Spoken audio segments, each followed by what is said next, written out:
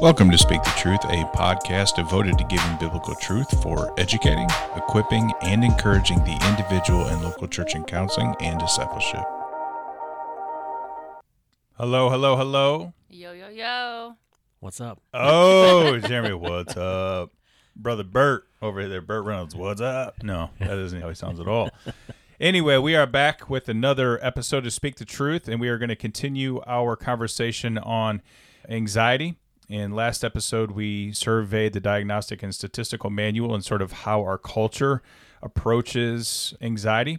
In this particular podcast, we want to focus on just a biblical perspective of anxiety and just a biblical framework for how we approach anxiety and those struggling with anxiety. And so we have with us, like last episode, we've got Jeremy who's going to dive into that. So Jeremy, let's get right into it, brother. All right. So if you remember last episode, we talked about a woman named Sally who had what we might call obsessive-compulsive disorder. And for her, the struggle was that she has what we call scrupulosity, which is a term that describes intrusive thoughts about God that create fear. Oftentimes, it comes in the form of committing the unpardonable sin, or if you have some sort of a doubt about God, that's a confirmation that you're not a Christian. It's a really tormenting struggle for people. And so we looked last time at how a psychiatric perspective might address this issue. But this episode, I want to just start in a general sense, how to answer the question, how would Scripture conceptualize what this woman is going through? And I'd like to start with a passage that really has nothing to do with anxiety whatsoever, but it does capture the frailty of humanity and the true struggle with being in this body. And it's Romans 7, 15 through chapter 8, verse 2. We're all familiar with it. I'll just kind of summarize it, but it's where Paul is talking about his struggle with sin. And there are arguments. Was he a Christian when he wrote this? Was he not a Christian? I don't know the answer to that. But the point to highlight is the fact that this does capture the struggle with sin even for Christian people. Yeah. And I'm not saying that Sally is struggling with sin. I would put her struggle more in the realm of suffering. Now, there may be sin involved in there somewhere. Obviously, the fallenness of her body is part of this. But I'm not reading this to point out Sally's a big sinner. I'm reading it to just show the dilemma of our faith at times.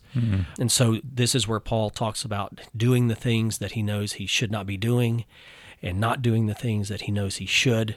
You get the feel of a lot of discouragement, even despair in this, because he can, as he keeps talking about it or writing about it, he says, "Oh, wretched man that I am, who will save me from this body of death?" And that sentence right there captures the thought process of many people that I've counseled with anxiety. Yeah. You know, they just condemn themselves. They're just weak Christians. They have this issue only because their faith isn't strong enough. And so I often take them to this passage. You know, Paul wrestled with some things. But his answer, this is the key, his answer wasn't to be a better Christian. The answer to who will save me from this body of death was not a formula, it was a person. Yeah. It was Christ. Thanks be to God through Jesus Christ. And it's at that point he's able to then conclude there is therefore now no condemnation for those who are in Christ Jesus. And so when I start working with folks with anxiety, I want to make sure that that when we engage this process, that we're doing it in that same mindset. Yeah. Yes, you feel like a wretched person. Yes, you feel terrible about not being able to just snap your fingers and have confidence in your salvation. But your answer isn't ultimately going to be having that confidence. Your answer is Christ. Yeah.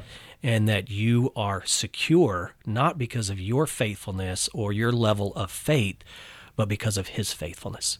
And as a result, as we move through this, one of the main themes, because you're going to wrestle, it's going to be 2 steps forward, maybe 4 steps backwards sometimes.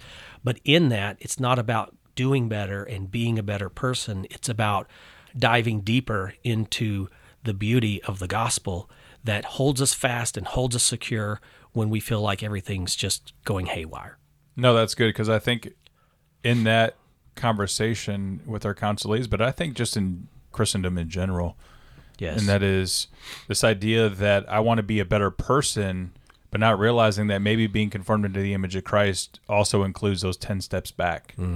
You know, so we still sort of struggle with that self-help, thinking that means I'm going to make less mistakes, I'm not going to struggle as much, and life's going to be better. Yes. Not realizing that that's now what being conformed into the image of Christ in its fuller context really is about and what it looks like. So that's a good distinction. You know, Paul also writes somewhere else that it's in our weakness that the grace of God thrives. And so that's a beautiful idea that Scripture brings into a struggle like this that you're probably not going to find in a secular arena. It brings purpose to this whole thing. It's not just a futile battle to try to win or get over. It's actually realizing, part of the process, realizing that this is a weakness that I have. And in my weakness, how am I engaging and drawing from the grace of God versus my own human efforts or my whatever solution I think needs to occur to make me feel better. Yeah, that's good. That's really good. That's good. Yeah, grace is something that, you know, we talk about, but I think oftentimes we don't realize the full impact of what it means to embrace grace. Mm-hmm. Yeah. You know, in its fuller context. So. And Paul, we don't know what was going on with him there, but it was a thorn that he mentions. Some people think it could have been a physical issue, but we don't really know. But anxiety can be a thorn. And we want to conceptualize it in that way, that this is a thorn, and we'll get into this in just a moment. Well, it's a thorn, and there's a sovereign God that's presiding over all of this. So that kind of leads into this next idea when we're talking about conceptualizing anxiety biblically. I think we have to start with the fundamental question of who are we? Yeah.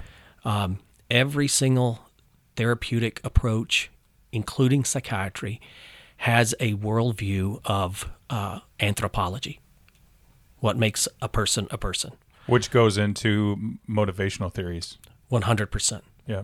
And this is what distinguishes biblical counseling most profoundly from the secular arena, is this question: who is man? And one of the things, well, we'll get to that in a moment, but we'll start with, and I'm taking this from our curriculum, Equipped to Counsel, written by Dr. John Henderson, and I think he may have borrowed some of this from Dr. Michael Emlet at CCEF, but it's a really good grid for us as counselors because we need to pay attention to all of these domains. We don't want to minimize any of these domains.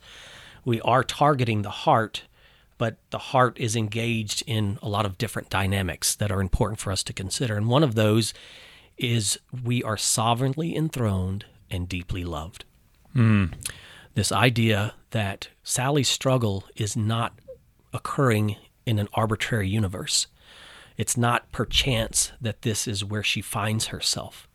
There is a God who, before the foundation of the world, knew that this was going to be her situation. And it's also very important for her to know that in that sovereignty, as a believer, this is not a form of punishment for her. That the most loving being in all of the universe is the one who is sovereign. So I always like to put together his sovereignty and his love. You know, when you look at Ephesians chapter 2, when it talks about us being dead in our trespasses and sin, and it's God alone who made us alive. And why did he do that? Because he loved us. Mm-hmm. And so I want people to know that as we navigate OCD, we need to be thinking constantly of how is God's sovereignty at work here, as well as where can we find or look for his love even in this place that feels so painful and difficult. So that's the first realm. The second one is that we're sovereignly enthroned and deeply loved, but we're also creatures who are spiritually embattled. We are in a constant spiritual struggle. And I want to just read a quote here that I have written kind of based on Galatians 6:14 through 18, the armor of God. Okay, so we kind of can look at this spiritual battle in this way. We want to continue to point people with these struggles to God's truth. When we're talking about the spiritual battles, it's constantly pointing them to God's truth, verse 14 of Galatians 6, while repeatedly reminding them that they are not defined by their weakness, but by Christ's righteousness, verse 14. Remembering this throughout the journey, they will be encouraged to resist finding peace in a process and pursue their true peace in the gospel alone, the finished work of Jesus Christ, verse 15. They will be guided to exercise their faith in divine wisdom rather than their emotional and physiological experience, by which they will extinguish the lies being thrown at them by the enemy, verse 16. All the while remembering that their salvation comes from the Lord alone, as they rely on God's word as the formidable weapon in the battle. And they will seek the Spirit for continual guidance and strength on the battlefield. So I think that's a good synopsis when we're talking about what does it look like in terms of the armor of God when we're working with anxiety, or if we're working specifically with something like OCD, because that's really a major and core variable that needs to be a big part of the process. Yeah, that's good. And what I appreciate about what Henderson did, which for those of you level 1 folks, and it's been a while since you've gone through level 1, but using these paradigms, these illustrations, that's why these are so helpful, because it does give us a biblical mapping of the soul.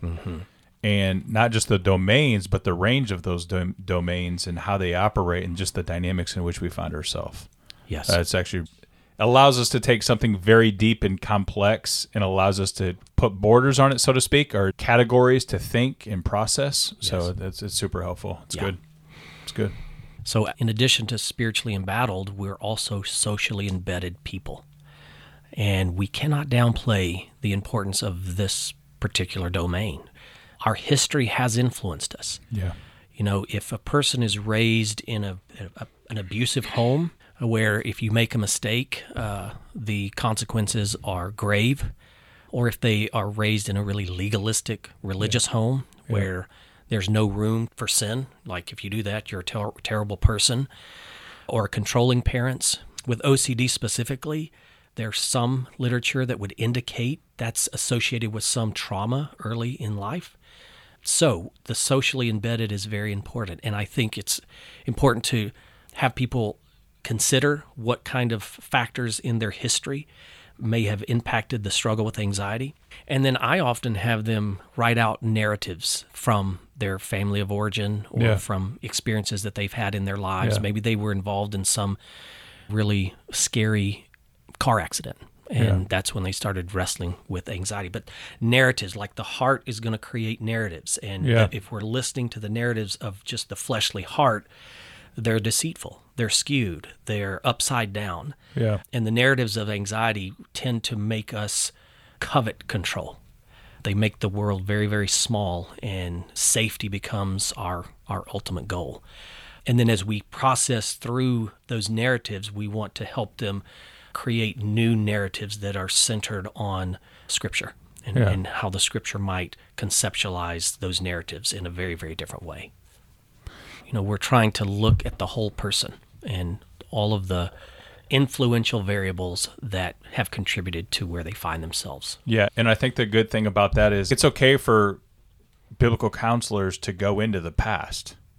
Absolutely. It's helpful because it helps us uncover the uns. Yes. Unresolved sin, all the uns. There's several of them, but that helps us do that. Not to mention, it helps to walk through that and apply the gospel, because typically people have, taken those traumatic things and sort of placed those in ways that they just want to lock it up and put it over here and not deal with it, but not realizing it's actually impacting your current reality. Yes.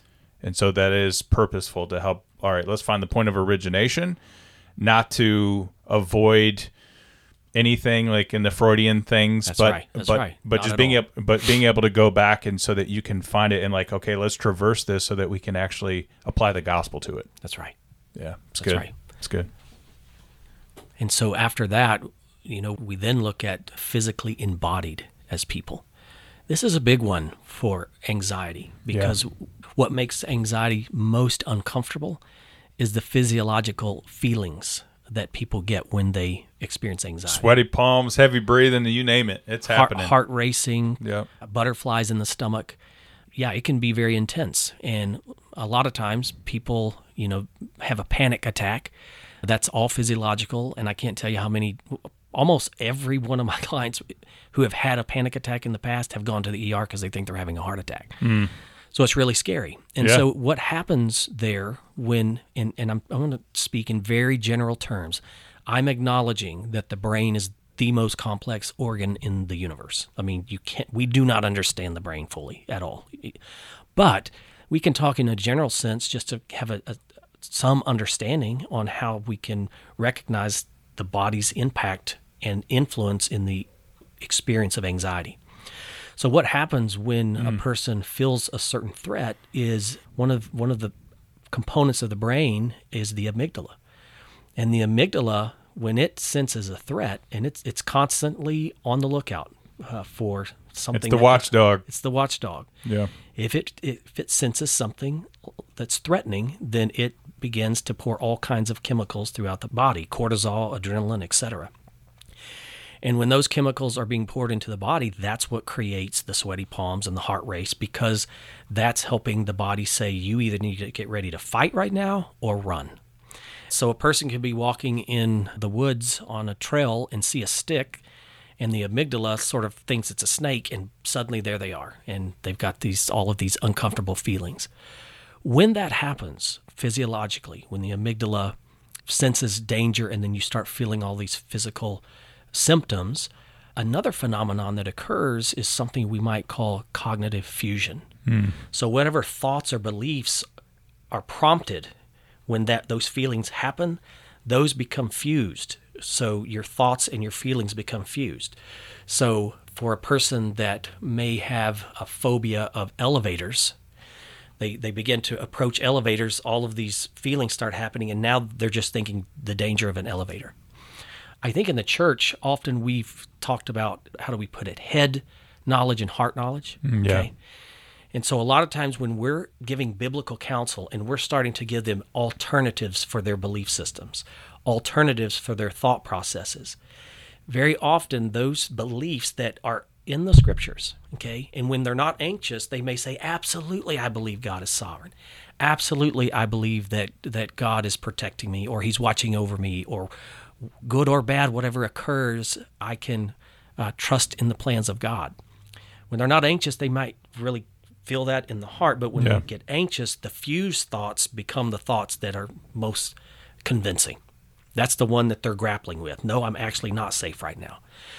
So we have to allow, there's another concept called cognitive dissonance, which is simply the distance between what I'm trying to believe and what my feelings are telling me. Yeah. Okay?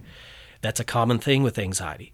So we need to encourage people in the perseverance process that as you try to begin to access biblical truth in the midst of an anxiety moment, you may feel dissonance.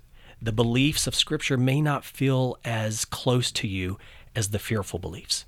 But what you want to do is continue to exercise those beliefs, even if you're not feeling them, because over time that dissonance will dissipate, and the Holy Spirit can just bring profound transformation in your capacity to believe at the gut level what the Scripture tells you, even when you're feeling symptoms of anxiety. That's what I call replacement theology. It's good. That's funny. Awesome. All right. Well, does this conclude? Well, or we got a little bit more here, because this is heavy. This is good. We got the core, the target. Ultimately, we got to hit that one real quick. The active heart of worship. I said earlier, there's one thing that separates biblical counseling from every single theoretical approach, and it's this: the heart of worship. Theologically, I believe, and I think biblical counseling embraces the idea that every human on the planet is a being of worship. And at the end of the day, it's that which guides and propels our motivations, our thought processes. So those false thoughts that are coming out of a heart of worship. And things that we can worship are things like control and safety and security, etc. And we want to highlight to people those aren't bad desires. So when you think biblically, worship comes in the form of desire or affections. But when those affections become the treasure, when they become the ultimate, that's when we can find ourselves in the weeds. That's where we can find ourselves consumed by anxiety, consumed by sin. Yeah. And leaning on our own reason and tactics to overcome that anxiety, which really would just make the whole thing worse. The most critical issue there is that when we are participating in idolatry, which is what we'd call that, experientially, in the moment, functionally, God is not our center. And when that happens, there's no peace to be found at that point. So active heart of worship is definitely where biblical counseling aims its primary focus. Yeah, it's that self-ruled versus Christ-ruled heart. That's right. Yeah, it's good. That's good. Well, thank you guys for listening. That'll conclude this episode of Speak the Truth. We'll see you guys next time.